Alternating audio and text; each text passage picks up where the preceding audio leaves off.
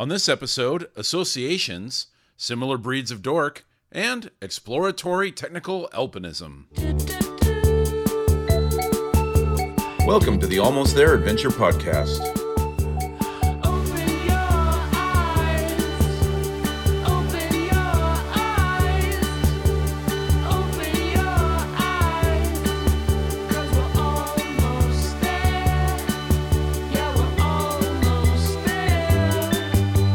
Your hosts, Severia Tilden, Jeff Hester, and Jason Fitzpatrick. Welcome to the Almost There Adventure Podcast. We are excited to have Chris Wright with us tonight. He is an IFMGA, right, guide. Yep, got all the initials in there. You can go ahead and explain what that is. He's also a Pilet d'Or winner, alpinist, all-around cool cat. Gotta say, expert cocktail maker. What else? I'll let you take it from there, Chris. Tell us more about yourself. I'm really just an apprentice cocktail maker. As we all know, your husband is the master. But I have had a lot of time to practice in the last, I was going to say 6 months, but it's like we're way deeper in that now. Yep. Anyway, yeah, I am a mountain guide most of the time, and like you said, IFMGA, which is the International Federation of Mountain Guides Associations, and that just means that I've been trained in the U.S. to the international standard. And what else were we talking about? We'll get to the award, but let's pause a little bit on the IFMGA, because in order to get that, you have to train in a whole bunch of different disciplines, correct? It's not like a singular discipline to get it. I mean, you have to sort of cover a lot of bases. Can you talk a little bit more about that for our listeners? Well, yeah, and even maybe backing up from that, what is IFMGA? Yeah, so mountain guiding is something that's been a part of the kind of mountain culture of the Alpine countries for a long time, because people have been climbing in the mountains in Switzerland and Italy and France for forever now. And it was a long tradition for people to hire locals from these regions to take them up the mountains, because, you know, we think of Zermatt as an international climbing destination, but you don't have to go back that far for it to be one tiny village up the far end of a deep remote valley in, again, Switzerland. We now think of as like some super advanced place, and it used to be kind of like a bunch of people and a bunch of sheep and a bunch of fields with a lot of mountains around. And so anyway, the local experts would take people up the mountains. And I might add that in the early, I think it was 1897, Theodore Roosevelt was one of the first guided clients to ever climb the Matterhorn with a local Swiss guide. So the tradition of guiding in the Alps goes back a long time.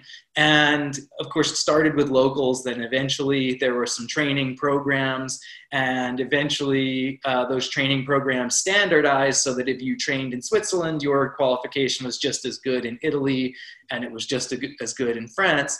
And eventually, all of the little guides associations formed a bigger union of guides associations to say that, again, like the Chamonix guides were training differently perhaps for their own mountains, but their training was just as good as the Zermatt guides. And eventually that umbrella organization came to be the IFMGA, or the International Federation of Mountain Guides Associations. And most countries that have mountains and mountain guiding are member countries of that organization. And so we all still have our own organizations. In the States, it's the American Mountain Guides Association. In Canada, it's the ACMG, the Association of Canadian Mountain Guides. And all of our training programs are a little bit different. For example, in France, they do a lot of canyoneering as part of their program. We don't have that. For us, we have rock climbing, alpine climbing, and skiing. And ours is actually a little bit different than other places, because we have plenty of rock climbers in the States who have never touched a glacier, so they won't become full mountain guides. They're just rock guides, whereas that doesn't exist in some other places. But in any case, in the States, you have to go through this sort of 3-tiered training program to be tested in rock climbing, alpine climbing, which also includes ice climbing, and skiing, which also includes kind of glacier and avalanche management. And once you've completed each of those tracks, you become a full mountain guide or an IFMGA mountain guide. So that's sort of the short version of that. So clearly you started this process when you were like 10? I didn't start climbing until I was 18 in college. And that's a whole nother story too. But I moved out to Oregon accidentally after college and started working at the local gear shop and met the owner of the local guide service. And, just a few years prior, I had no idea what a guide was, but I started working for him because I sold him a backpack, asked what he did, and started taking people to Smith and working on Mount Hood with him. And luckily he is a full guide and was an amazing mentor to kind of, push me down the right track. But no, I had no clue. How do you accidentally move to Oregon? Were you like trying to get to California and you accidentally turned right instead of left? No, so I went to school in New York and I finished college and was going on a climbing road trip with a friend who I'd climbed with a bit but didn't know super well. And we were supposed to kind of, meander across the country and end with visiting.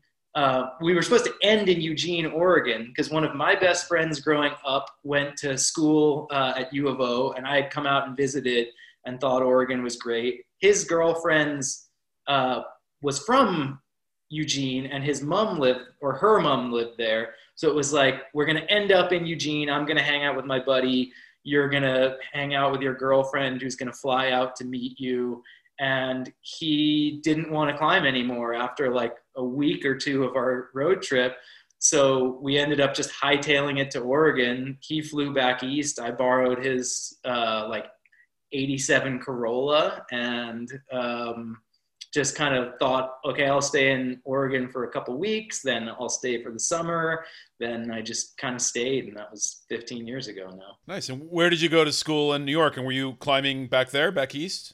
I was, but not until I started in school. So I went to NYU and I studied film. So I was, ready to go with you on the ragging on Timothy Dalton Bond movie track. But I just went climbing once in the Gunks with a buddy from Long Island who asked if I wanted to go rock climbing one day. And I was hooked. I remember he had borrowed a bunch of 1-inch webbing and ovals from a friend and tied them around the tree. And we would just, top rope and walk all the way back around and then move our top rope to another tree and walk back down because we didn't know how to rappel, but I was hooked. Nice. Interesting. Do you still, I was a film school grad as well. I didn't know, do you still do films on your own? Do you still work in film at all? Not really. I still like to shoot. And if a friend needs, a hand, I enjoy it. I love shooting the stuff on our expeditions, but no, not really. It's funny because being around it a bit now, because one of my main climbing partners owns a film production company. It's like all the principal things are the same, but actually Paul and I have laughed about this, that, loading a camera seemed like a really important job and a really important skill back then. And now it's like film. There's no. Yeah. I was one of the last, I'm old. So I was like, I caught the end of film school before it turned into digital school. So I was one of the last, kids. I think they probably still taught some of those things, like editing on a flatbed and whatever, after that. But I got the full film school experience. None of the digital stuff was even out there really until after I was out. Yeah, we had mini DV, but we definitely, if you wanted to shoot anything decent, you were still shooting on film. And I mean, we learned the flatbeds because they wanted to make a point that this is a Steenbeck and you should know what to do with it. But I think it was more of a, we had to go through it, so now you should have to go through it kind of a scenario. But no, I feel like, when I move on from mountain guiding, I'm going to want something with less hustle and more like steady returns maybe. And the film industry is not that. No. Both me and Severia, whose husband is in it, are shaking our heads as yeah, no, it is definitely not that. Yeah, and for our listeners, Paul is my husband, and so that's actually how I first met Chris, was through my husband, and how he met you is like, and so I don't know if you've ever heard the story from my perspective, but we were in France. I had just done the Tour de Mont Blanc. Paul had come out to do some climbing with another guide friend of ours from the States, and the guy got sick for a day and was like, "Hey, I'm sick, but my other buddy Chris is here guiding. Would it be okay if you like went out with him for a day?" And Paul came back and was like, "Oh my god, this guy was so cool. He knew you from the Chilo Gear videos." So there was that. And then he was like, "We talked about film all day and music and climbed." And it was like his dream day of climbing. And he's been climbing with you ever since as one of your clients. It turns out we're a very similar breed of dork about a lot of things. So. Film, climbing, music. It was a perfect storm. Yes. And cocktails. Very cool. So you'd mentioned earlier expeditions, Chris. So talk a little bit about sort of your experiences climbing abroad, and I would love to get to like you had a very big year this year. So anyways, I'd like to get there, but talk a little bit more about your experience in guiding and internationally and beyond here in the States even. Well, I think that's a lot, but I think that for me, when I started climbing, I think I kind of came into it late enough that I was a clean slate, I guess. And when I started rock climbing, I was, immediately enamored of it and was fully in. But growing up as a climber out east, you kind of follow a progression of, okay, well, it's winter now, so what do we do? Okay, well, let's go ice climbing. That was cool.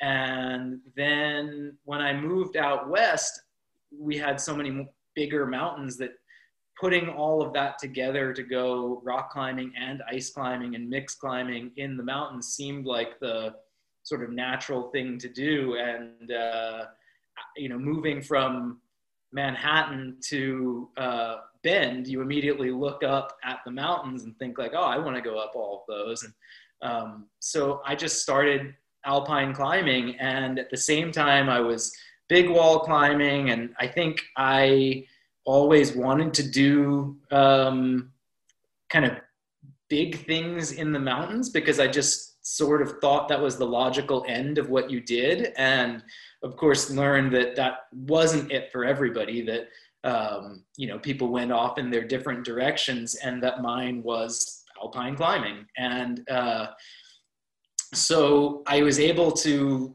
I guess, kind of hone the skill set, I think, as a guide in the Northwest, working all over the Cascades and eventually in the Tetons and stuff. And you just spend a lot of time in the mountains on days that you might otherwise not want to be out there, and learn a lot from it. And I think that also sort of puts you in this world of these, kind of larger than life characters a lot of the time, who were the hard men of old, who had, done all kinds of crazy stuff and told you all kinds of stories as you were, hiking up a trail or sitting in a tent or whatever. And I just wanted to go do all that stuff. So eventually I started going to Alaska, both to work as a guide up in the Alaska range, and like so many, I think, at least Western American climbers, kind of cut my teeth on bigger mountains in Alaska. And,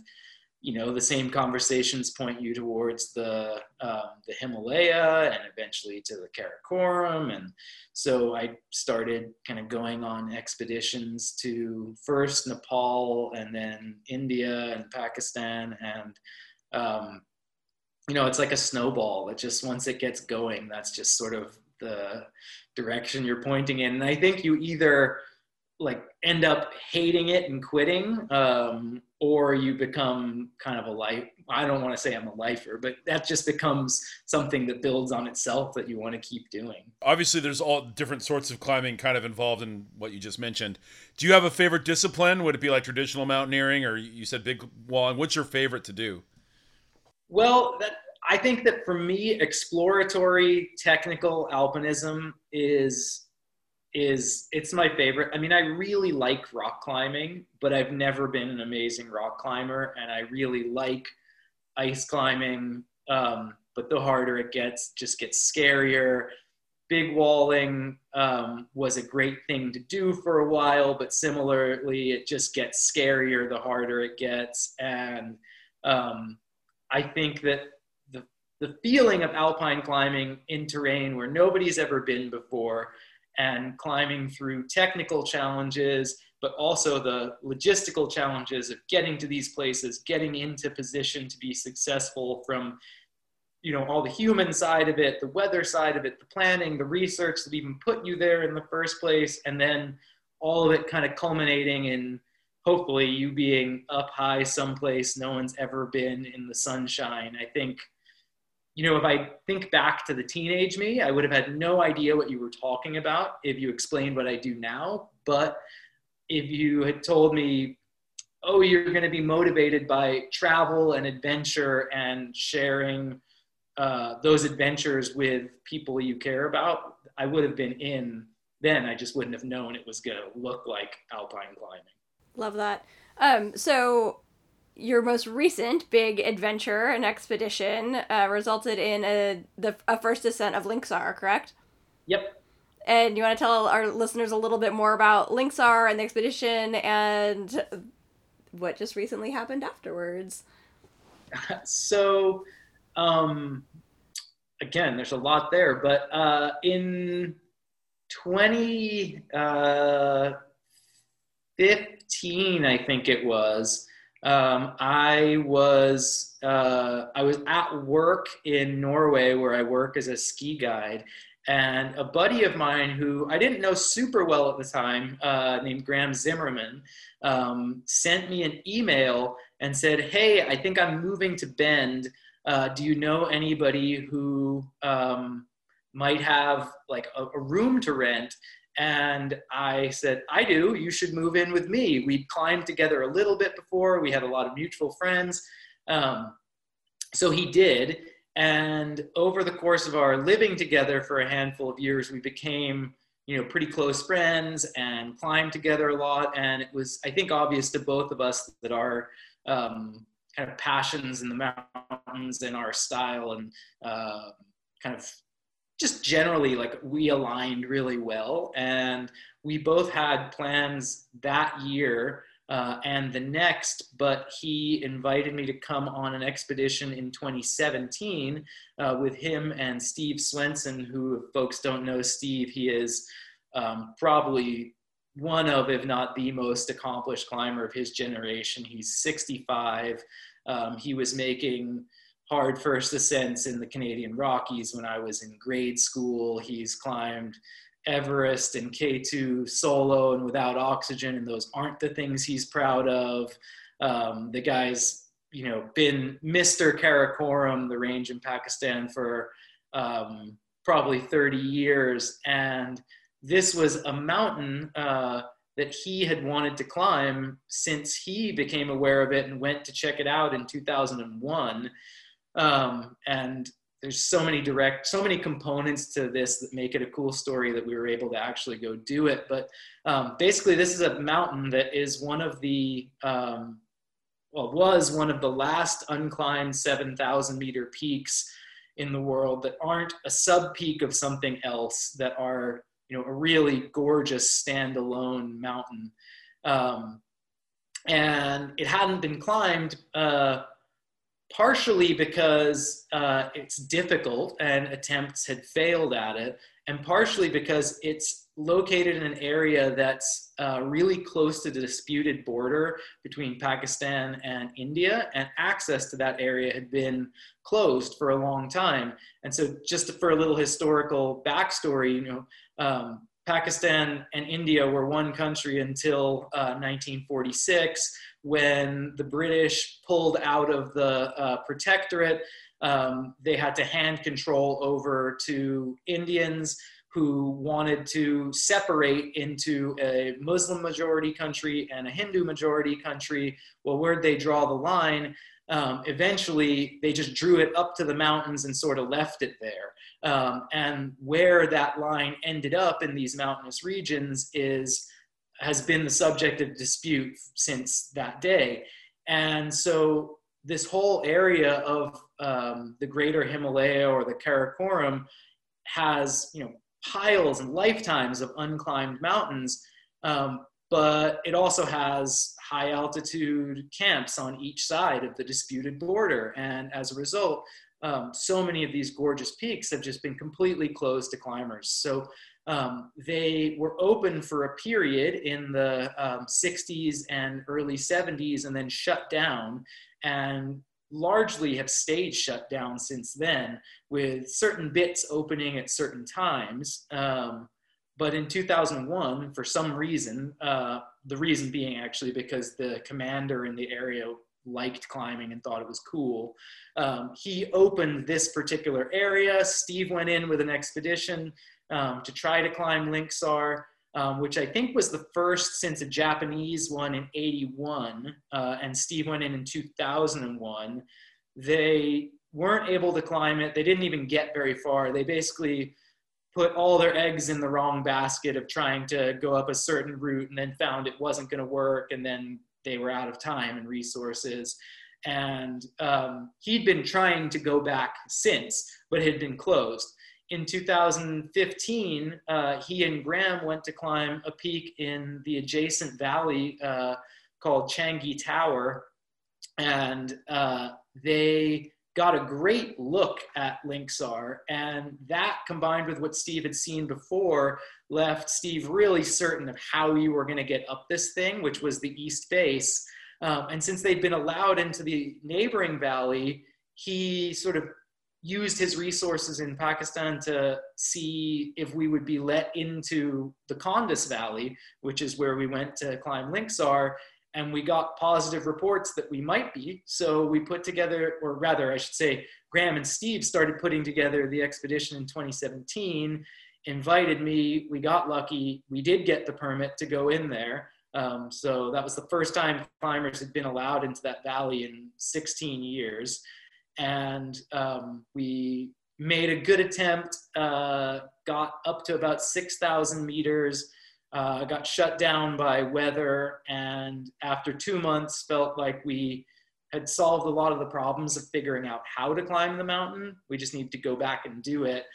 We took 2018 off, went back in 2019 with the same team plus Steve's longtime climbing partner, Mark Ritchie, who is also, I believe, Mark 60, and another Karakoram veteran, has done, has a huge resume of impressive things he's climbed. And the four of us were able to make the first ascent via the southeast base in 2019, and got lucky enough to be awarded the PLA door for it last year, which, again, folks don't know, it's sort of like, it's the highest award you can get for alpine climbing. That said, it's, a small enough award that you still have to explain to people what it is, because it's a really small pool of folks who care about that sort of thing. It's a big deal, listeners. It's a big deal. Well, what would you say? It's more like an Oscar or a People's Choice Award for climbing? Sorry, Oscar. that was a Hollywood joke. I know. Except it's got an element which I really enjoy, I think, of elitism to it. So I'm not sure if it's an Oscar or if it's like a Palme d'Or or something. Oh, wow. Okay. Well, the whole French thing, too. You got the whole French thing going there. Yeah, with Palme d'Or. That's the main prize for the Cannes Film Festival for the non-film nerds and the listening to this. That sounds amazing. Like, that's obviously quite remote, quite a difficult place to get to. Like, how did you guys even, say, get to the bottom of the mountain? Because a lot of times that's a pretty big ordeal as well, right? Well, it was and it wasn't. So normally these expeditions involve a prolonged trek into the mountains with a legion of porters, and this one didn't, in that we were able to drive up a road, and road is being really generous, a passable tract of dirt and rocks and often flowing mud and boulders, etc., that you can get an old Jeep up, because we use the access road that the military still uses to supply their high mountain positions. And we were basically camped about 1 kilometer away from the dump camp where they could drive to, and from there supplies go into the mountains on people and pack animals. But that said, we were still way, way away from the mountain. And that was one of the things that we learned in 2017 was, yes, it's sweet that you can put a base camp here, but we're on the wrong side of the glacier, and we're, I believe our base camp was 12,000 vertical feet below the summit of the mountain. So not exactly, that's like basically going to the top of Mount Rainier from like Seattle, you know? So part of the exploration was figuring out how to get across the glacier, how to get up there, how to get from there to the actual climbing route. And it was a lot of exploration, turning around, and eventually, funny enough, for one part of it, the solution was following ibex tracks over a little pass and down onto a glacier, and they knew the sneaky way. The goats. Just follow the use trail. Totally. How many weeks of time? You know, how much time does this take? We spent about 8 weeks on each of these expeditions. So that's fly to Islamabad, spend a couple days there doing logistics and waiting for a flight into the mountains to Skardu. And that flight gets delayed a lot because of weather. Skardu is a small city that's kind of the main city of Baltistan, which is sort of what people think of as like Pakistani occupied Kashmir, because Kashmir is kind of the larger region that's disputed. And from there, you drive 2 days into the mountains and then start walking. So I think on the first expedition, from when we flew till we kind of knew how to get to the route, it was like a month of time, something like that. And on this expedition, we had all those questions answered, but it was still, I think we took 8 weeks total, and Graham and Steve stayed a little longer and took 10 weeks total to clean up the mess, because Mark and I had to get back for things. Now, I know up until somewhat, they still have skirmishes up there, right? They still will like shell each other, and I mean, that's still happening. Did you hear any of that? I mean, going on? No, it's been pretty quiet for the most part in recent years. And the area that we are in has had a de facto ceasefire for probably the last, I want to say 20 years. There was something called the Kargil Offensive, which I believe was 97 maybe. Not much of anything has happened since then. It's still, I mean, there's active military bases. We have to go through, a dozen checkpoints. The Army guys who are camped up the road from us were very happy to come down and get to have a cup of tea and chat and like have a break from their monotony. But it's still very active, but no, there's like nothing like that happening. Oh, well, I'm glad to hear that, because I know it was kind of ugly up there. I guess recent history, I'm remembering it. I remember what you're talking about. For some reason, that was much more recent in my memory. But that said, it sounds like with what you do have to go through some pretty dangerous places to get to some of these mountains. Do you not? I mean, have you had scares? Have you had like kidnapping scares? Have you been robbed, things like that? No, and I'm happy to say that, because I think that people have a very negative impression in the States of Pakistan in general. And I'll just say that, Pakistan is a country with a lot of problems. And certainly there are parts of the country, you do not want to visit as an American or as a foreigner. The security situation is real, but most of that is largely on the western border with Afghanistan.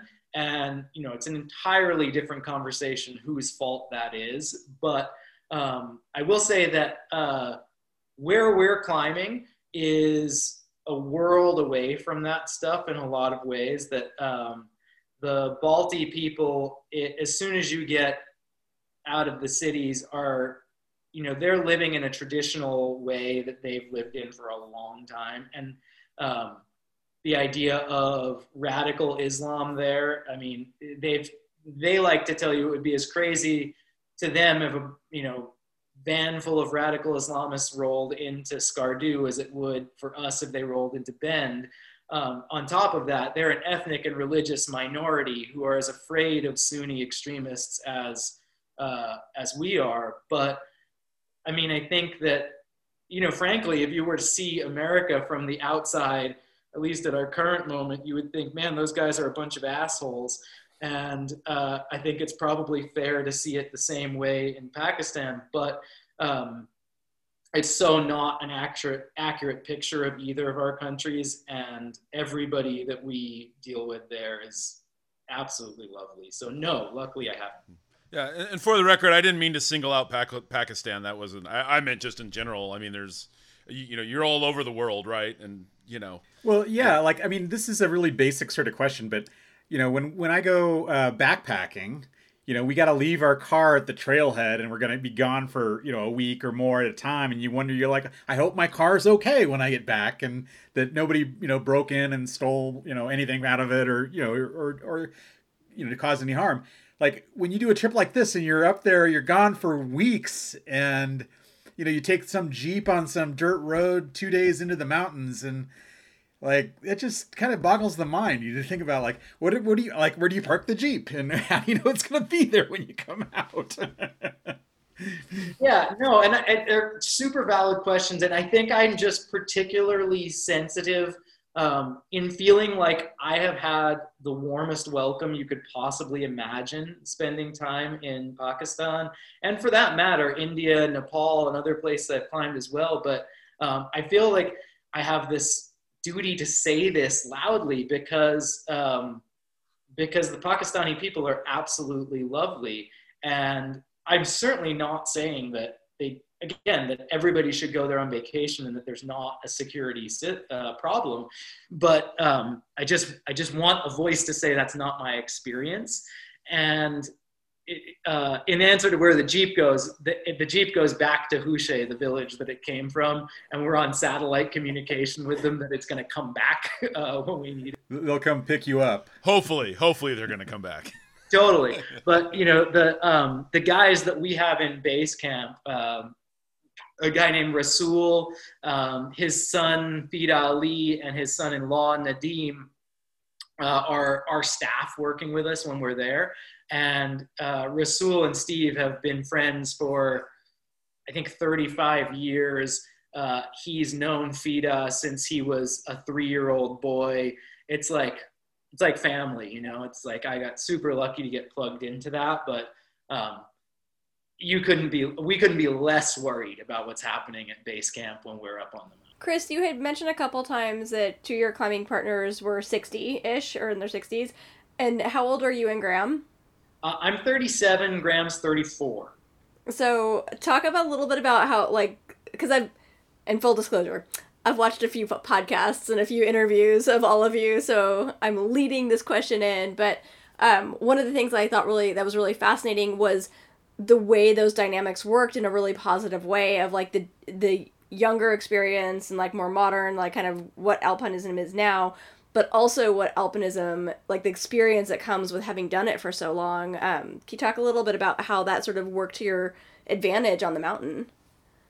Yeah, I mean, I think that there's a lot of things that make a great climber, and I think when you look at a great alpine climber, the idea that alpinists are generalists comes to be that much clearer. And that generalism means that, yes, you need to be good at ice climbing. Yes, you need to be good at rock climbing, mountaineering, aid climbing, etc. But the net it casts is wider. It's like you need to be good at expedition planning. You need to be good with people. You need to be good with logistics. You need to be a good researcher. And when I look at some of the most accomplished alpinists out there, I don't think their secret is that they can do more pull-ups than somebody else. It's a whole nother skill set. And there's a few people who I think really stand out in that regard. And Steve is one of them. He was a a civil engineer and ran kind of large scale civic engineering projects in his professional life. And that shows in the way that he approaches a project like a climbing expedition. And Graham and I have been on a bunch of expeditions, but Steve has literally been going to the Pakistani Karakoram since, like, I want to say 1987 or something like that. And that builds an incredible base of experience that became so obvious to Graham and I over the course of these last 2 trips, where the story we end up telling is this one of kind of this serendipitous synergy or something. And it sounds made up. It sounds like, oh, you're just saying that because it's a good story, but it's not. It's like this expedition really would not have been successful if we didn't have the team that we did, and we didn't have that collective experience to draw on that we did. And I should be clear, Steve is no slouch physically. I mean, you know, Steve's 65, and, you know, when we go to the crag, it's like he's doing routes that most 25-year-olds would think were hard, and he's grumpy that it took him like 2 tries to do it. He's insanely fit, but you know, Graham and I sort of provided the horsepower on the trip, and you know, certainly had a lot to contribute in the decision making, but Steve and Mark just had, I mean, literally collectively probably 50 years of experience in these particular mountains on us. And that was not for nothing. And so in so much of the nuts and bolts of what makes these things work or fail, those guys are masters at making it work. And so, yeah, we led most of the pitches, but you know, I think if you had a younger team or a different team, I'm not sure that they would have been able to approach all of the problems that the weather and conditions and everything and strategy present in the same way that we were able to. Because I know, like, I am a professional risk manager, and I, in my work life as a guide, sort of thrive on being detached from the outcome. But when it's, and it's easy to make decisions that way, but when it's you in this situation where you're emotionally invested, you have more blind spots. And Steve's just, and Mark have been around for long enough that their ability to navigate all of the human factors is just incredible. Yeah, I don't think that either Graham or I are making it up when we say we could not have done it without them. Do they ever make fun of you for being young, you know? Yeah, but it turns out that, you know, I think I had the impression when I was younger that being an adult meant, like, basically being my dad, who's great, but, like, had a Volvo and 2 kids. And it turns out, if Steve and Mark are any indication, being an adult, it doesn't change in the next 30 years, really. You can have kids, you could do whatever, but, like, you know, fart jokes and juvenile humor are still there. So, yeah. As I get older, I just fart more, so there's more and more fart jokes. Thankfully, we're on Zoom and not in the same room with Jason. Hey, Chris, I got a question for you. I was looking online, and you've got a lot of first ascents. And some of those, like, have some interesting names, and I'm wondering if it's not a peak, if it's a route, for example, do you get to name it, or how does that work? You know, who comes up with some of these names, like, I don't know, Wish You Were Here, or Night Crosses the Crown? Yeah, when you do a new route, whatever it is, whether it's, you know, 20 feet long at your local crag or on a mountain, you get to name it. And it took me a while to realize, actually, one of the coolest things is when you're the only person who's ever climbed the mountain, because it doesn't need a name to differentiate from the other things on the mountain. It's just, we climbed Linxar. I mean, okay, we call it the Southeast Ridge, but it's like, yeah, we don't have to give it a name. It's just the thing. The other ones are all on mountains that have been climbed before. And, you know, I think in a lot of ways, putting up climbing routes is I mean, it is a creative act, whether it's something that you went out and built over the course of days or hours or weeks or whatever, with bolts and with pulling the dirt out of cracks and filling out, figuring out the moves or whatever. Or in the case of Wish You Were Here, years of trying to go up to a particular thing and then going out by myself one day and finding myself successful, or in this case, years of going back to the same part of Pakistan. It feels like you've created something. So being able to name it, I think, feels probably the same as naming any kind of song or movie. Are you a Pink Floyd fan? Yeah, I was gonna ask the same question. Is that a Pink Floyd reference or? Yeah. It is. The first route on that face is called "Nothing Compares to You," and it was put up by a Swiss team. The Prince or Sinead O'Connor version? Well, I don't know. I mean, I haven't talked to the Swiss. But I'm guessing Sinead O'Connor, since I didn't think I even knew that Prince wrote it until recently. But I had wanted to do that route with a friend who passed away. And so when I actually did it by myself, the Pink Floyd reference was there with me all day. That's awesome. So in a non-COVID 2020, how much of your time is sort of split between, because I know you guide, but you also do personal expeditions and a lot of personal climbing. What is sort of a ratio, would you say, or, what percentage is guided work that you do and what percentage is just personal, like, fun? Every year has its a slightly different flow to it, I guess. I think that I feel really lucky in that I've been able to live the story of find what you love and, try to make it your job versus making something your job ruins your love for it. So I climb and ski as much for fun as I do for work. I don't actually enjoy guiding expedition type climbs very much. Partially, I think, just because being gone for 10 weeks at a time for fun is kind of a big ask of your partner and your work life and your bank account and whatever. So being gone for 10-week spells for work expeditions doesn't really appeal to me as well.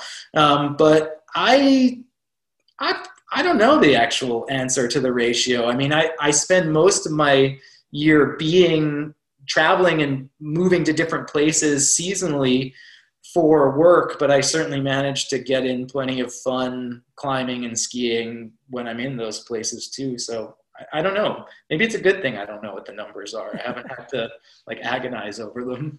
So you've mentioned Norway. What does a typical year look like for you as far as traveling and moving around? Well, this will be the spring of 2021 will be the first year in the last 6 that I won't go to Norway, which actually makes me really sad. I got there, I was there for 7, 8 days or something last year, or this year. I basically flew to Norway the week that the world was changing, and I left thinking, I don't know if international travel is a great idea, and within days, it was like, you need to get out and come home. So things have been totally different this year. But normally, I would be at home in Bend for a chunk of the winter.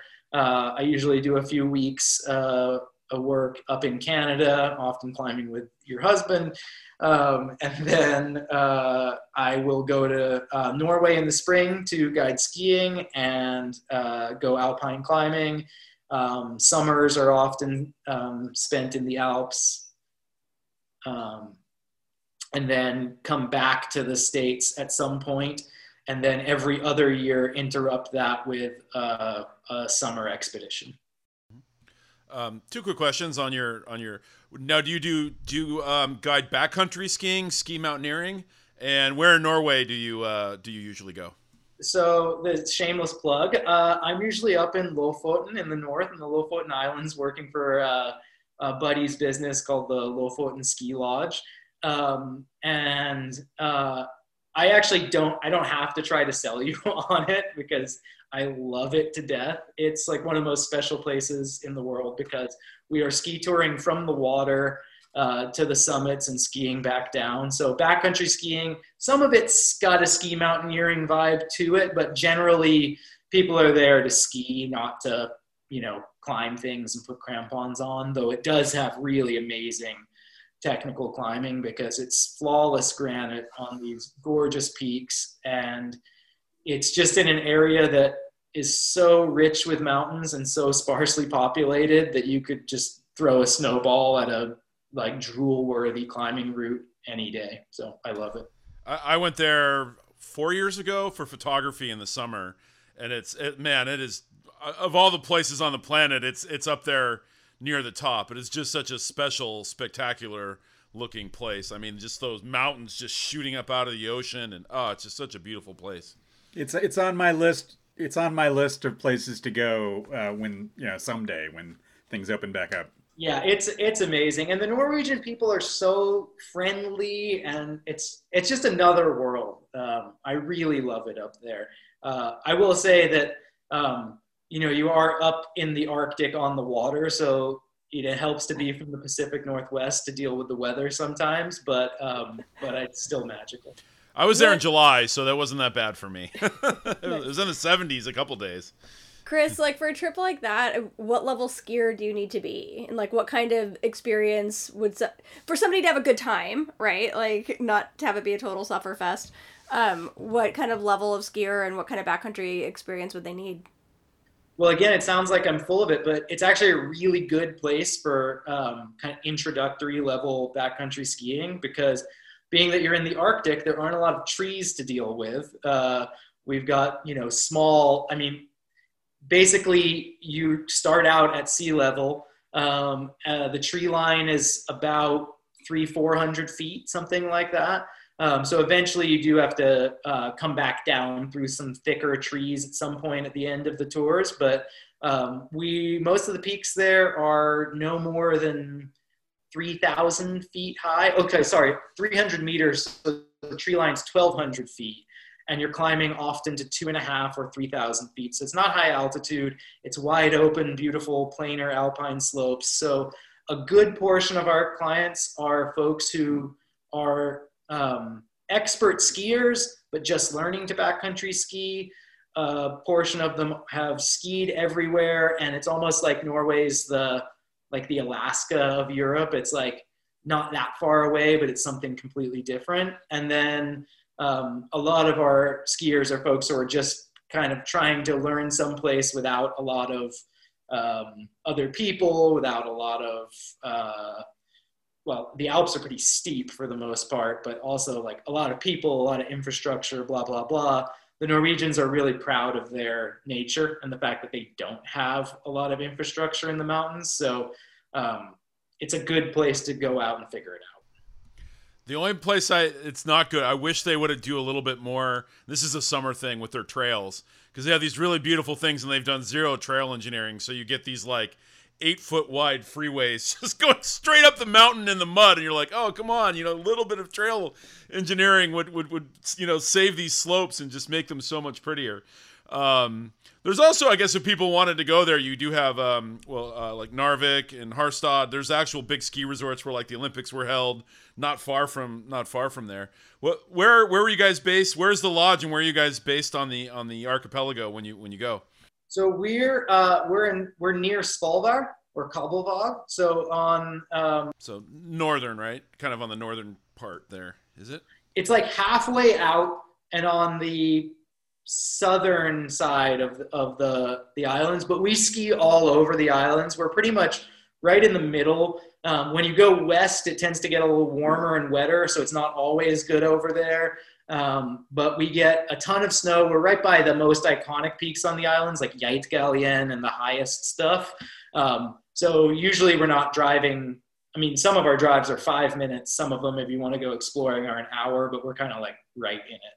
But to your point about trail work, I kind of thought that they were going to be an orderly people like the Swiss in Norway, but no, they are, I think we share a lot of sensibilities because They have so much open space, and they really don't like following rules. They really don't like being told what to do, and it makes sense because we're cowboys and they're Vikings, and Yeah. I just didn't get that. No, although the Vikings were actually very orderly. They're the ones that a lot of like the city planning and the grid stuff was actually Viking stuff. People don't realize that, but no, totally, it is kind of a yeah. I did find that it was a very. I was expecting kind of a more Swiss, more European thing when I was there too, and that definitely wasn't there. Although, man, well, they'll build a tunnel through anything to get anywhere. That was that archipelago, like 3-kilometer tunnels to get to a little town that has like 10 people living in it. It's just crazy. It is really impressive, but I keep wanting to ask the tunnel builders, like, hey, if you guys had the resources to build this tunnel, couldn't you have given me like just an extra meter on the edge of the road? Because in winter with plowing and trucks, and it's like, man, those roads are just about as wide as they need to be for you to pass, like, you know, a semi who drives in the Arctic winter all the time. But I'm not used to it. No, it's kind of funny too, because you go to like some of the older countries where it's like wagon roads that they turned into driving roads, like Ireland or even lots of parts of England, and those are old roads. There, they just built them, and there's nothing there. It's not like you're between buildings or between anything. It's like you could have made it bigger. Totally. I mean, you're between the fjord and like the mountain, sure, but like an extra 3 feet on either side is not going to push that too much. No, but I mean, it is a really beautiful place. So people should go there. You should hire him to take you skiing there if you like skiing. So, Chris, what's next? Like, it's such a loaded question. Like, what's the future hold? Who knows? But, yeah, what's next? What are you looking forward to? What's kind of keeping you motivated these days? Well, I'll probably start another season of the Great British Bake Off soon. But I just finished one this afternoon after my run. So, I don't know if I want to sign myself up for another, 10 hours. That new season of The Crown on Netflix this week. I actually am really excited about that. I'm really excited. Graham and I are hoping to go back to Pakistan next summer. Honestly, COVID has been the worst in basically every regard. But the one silver lining for it has been that I've been home longer than I've been, I think, since I've ever lived in Bend. And that's given me a lot of time to train without a ton of work in the way. So that part's been great. And we're just trying to get ready to go back next year. Hopefully by June, the world will make that sort of thing seem feasible. But it's at least my motivation for getting out and running and climbing and all of that stuff right now. But, I also have to say, living in Bend, it's like, yes, I'm going running and climbing and all that stuff, thinking about mountains in Pakistan, but it's a pretty nice place to have to weather this storm. Should ask, do you have any other than, obviously the recent one, big one you did, but do you have, was it Linksys? I don't remember how to say it. Linksar. Do you have any other favorite trips you've done or any other favorite places you've gone climbing? Norway honestly is one of the more special places I've gotten to climb. It's like the light up there in winter is so unique, and it's so crazy to walk a half an hour from the car to go climb on a face that if you put some of those routes that we're doing for the first time in the Alps and put it a half an hour from the road, it would have 20 parties on it every Saturday. And to just be by yourself with the expanse of fjord and mountain and knowing that no one's done this before, it's so cool.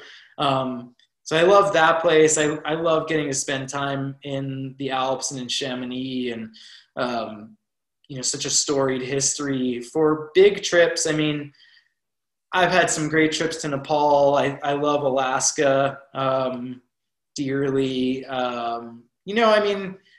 Favorite places I want to keep going back to, the Karakoram's really pretty high on the list because there's so many incredible things that haven't been climbed, and that range is just set up for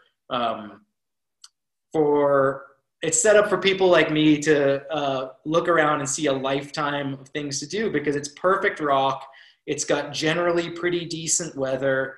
It doesn't get a ton of snow, so you're not always scared of avalanches. You get to climb there in the middle of summer instead of in the rest of the Himalaya. You're there in fall or spring to avoid the monsoon, so it's not that cold. It's just got everything going for it. So before I went to the Karakoram, I kind of didn't get why Steve would be uninterested whenever I talk about something in China or wherever.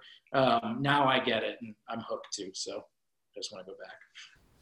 You said that you and Graham are planning stuff, but is the dream team of 4 still planning stuff as well? No, I think that this was the last kind of big one for Steve and Mark. And I need to put quotes on that because I know Steve wants to go back. I know he has things he wants to do. And Steve's not big trip will probably be whatever, some first ascent of a cool looking 6,000 meter. Yeah. No, I think it's if everything works out, it'll be myself, Graham, and our friend Ian from Canada, who's also done a good bit of climbing there. So fingers crossed. So Chris, let's look forward look into the crystal ball, not a year ahead, but like 20 years, 25 years down the road. Are you still going to be chasing these peaks in Pakistan and different places around the world? That's a really good question because a few times Graham and I have kind of, whispered to each other, hey, do you think you're going to be doing this when we're 65? And, the answer has universally been like, fuck no. I see myself wanting to climb and I see myself wanting to ski and be outside and be in the mountains for the rest of my life. And hopefully I'll be lucky enough to do that. I don't see myself wanting to sit in, a dusty base camp in the remote corners of, the middle of nowhere in 20 or 30 years. But I definitely have a few more I really want to do. After that, hopefully I'll be traveling to climb and ski as long as I can, but probably not in this way. Something a little more like type 1 fun than, type 2 and less suffering. I bet it's more like type 1.5. Just if you're doing this crazy thing, I think type 1, would probably not, Yeah, and I would say what you're doing is maybe a little bit beyond type 2. Yeah, is there like a type 6? You're type 1 we have fun, type 6. they're type 2, Yeah, I think Yeah. type 12 maybe even. I don't know. You won that peel the door prize, so that's got to be that's got to be up there in like types. I don't know. Well, I'll say this. At least for me, the definitions are like 1 is actually fun, just straight fun. 2 will be fun later. 3 is fun now, but we'll regret it later. Type 4 is just not fun. There are all of those types mixed in, but I think the type 1 fun is actually the 1 and 2 are strong enough that they like cancel out the rest of it. But there are genuinely, genuinely satisfying in the moment bits to this stuff. That's like 1%. So just out of curiosity, because obviously the peak was obviously being on the peak is much better than winning an award for it. But it must be kind of neat to because that's like a worldwide thing, right? That to get that award must be kind of neat, right? It is, yeah. Of course, since it's 2020, it was pretty bittersweet to not be able to go to the award ceremony to get the award because that would be half the fun. But I have to admit, it's something that I always had wanted to do, not necessarily because I wanted the award, which turns out they used to give you a golden ice axe. I didn't know they don't actually give you a PLA door anymore, which... That's a bummer. Yeah, I don't think I was as upset about that as my mom was. Yeah, it was cool just because it's always a jury of people that you look up to if you're an alpinist. It's always that kind of peer-reviewed thing where it wasn't you didn't win the award because you had the shiniest pitch deck or did the best marketing campaign. It's like it's actually people who know what they're talking about, recognizing what you did as being cool. So that feels really good. Are they going to do a redo on the ceremony next year? We asked if we could come to the ceremony next year, and they said, for sure, we'd love to have you. I think, to be honest, we all thought, well, you're not going to have anything to celebrate next year because nobody can really go climbing in the big mountains in 2020. But we have been proven wrong on that a few really cool ascents have gone up this year. So I don't know, maybe we'll get to go to the party, but I think that they will actually have some stuff to talk about next year. Very cool. So before we wrap up, because we want to be, aware of your time and all that kind of good stuff, we don't know when we'll air this, but it'll probably still sort of be winter in Bend is my guess, winter-ish in Bend. So top 3 favorite things to do in the winter in Bend. Ooh. Well, one of the really sad things is obviously many of the things I would want to say to do, you can't do because of COVID times. Because going to the Deschutes Brewery on a Monday when it's locals night, which you don't have to be a local for, but to drink discounted pints and eat cheeseburgers would be one of my favorites because Deschutes brews some awesome winter beers. Can't do that, but you could still buy yourself a pack of Jubal Ale and maybe make a cheeseburger. I don't know. Rock climbing at Smith in the winter is magical because so much of the year we spend thinking it's too hot, and you go out on a February day and it's like laying in a hoodie and climbing in a t-shirt, and it's beautiful and sunny. There's nobody there, and the mountains are covered in snow and shiny. That's a big win. I only get one more. I don't know. I think it just being out in the mountains, whether you're skiing or you're climbing or whatever here in winter, is pretty great. If you come to Oregon in August and see the sisters when they're kind of bare and sort of dry, you might not really get the magic, but being out there, even if you're just riding the chair at Mount Bachelor on a sparkly winter day, it's pretty gorgeous around here. So I'm going to go with just being in the mountains, but I would say that. Awesome. Very cool. So, Chris, thank you so much for joining us this evening. It's been great talking to you and hearing all your stories. Hopefully our listeners have a better appreciation of sort of what it means to be an alpinist. And even though Jason can't pronounce it, you should look up Pilet d'Or, and we'll make sure there's a link in the show notes to that. Pilet d'Or is close enough. Come on. Hey, 4 years of high school French, all right? Pilet d'Or is fine.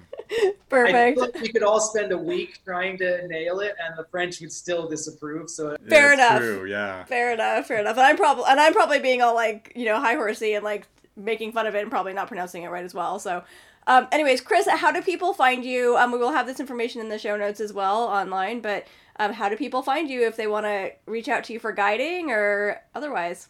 Yes, so you can find most of what I'm up to on my website at nowclimbing.com, all one word, or find me on Instagram at now_climbing. And if you do want to come join me for some climbing or some skiing, whether it's here or in Norway or the Alps or wherever, I'm really knocking on wood for these vaccines. So hopefully we'll be able to go places soon. But if you're in the Pacific Northwest, it's you can always come here. So awesome. Thanks for coming on, man. Yeah, thanks so much, Chris.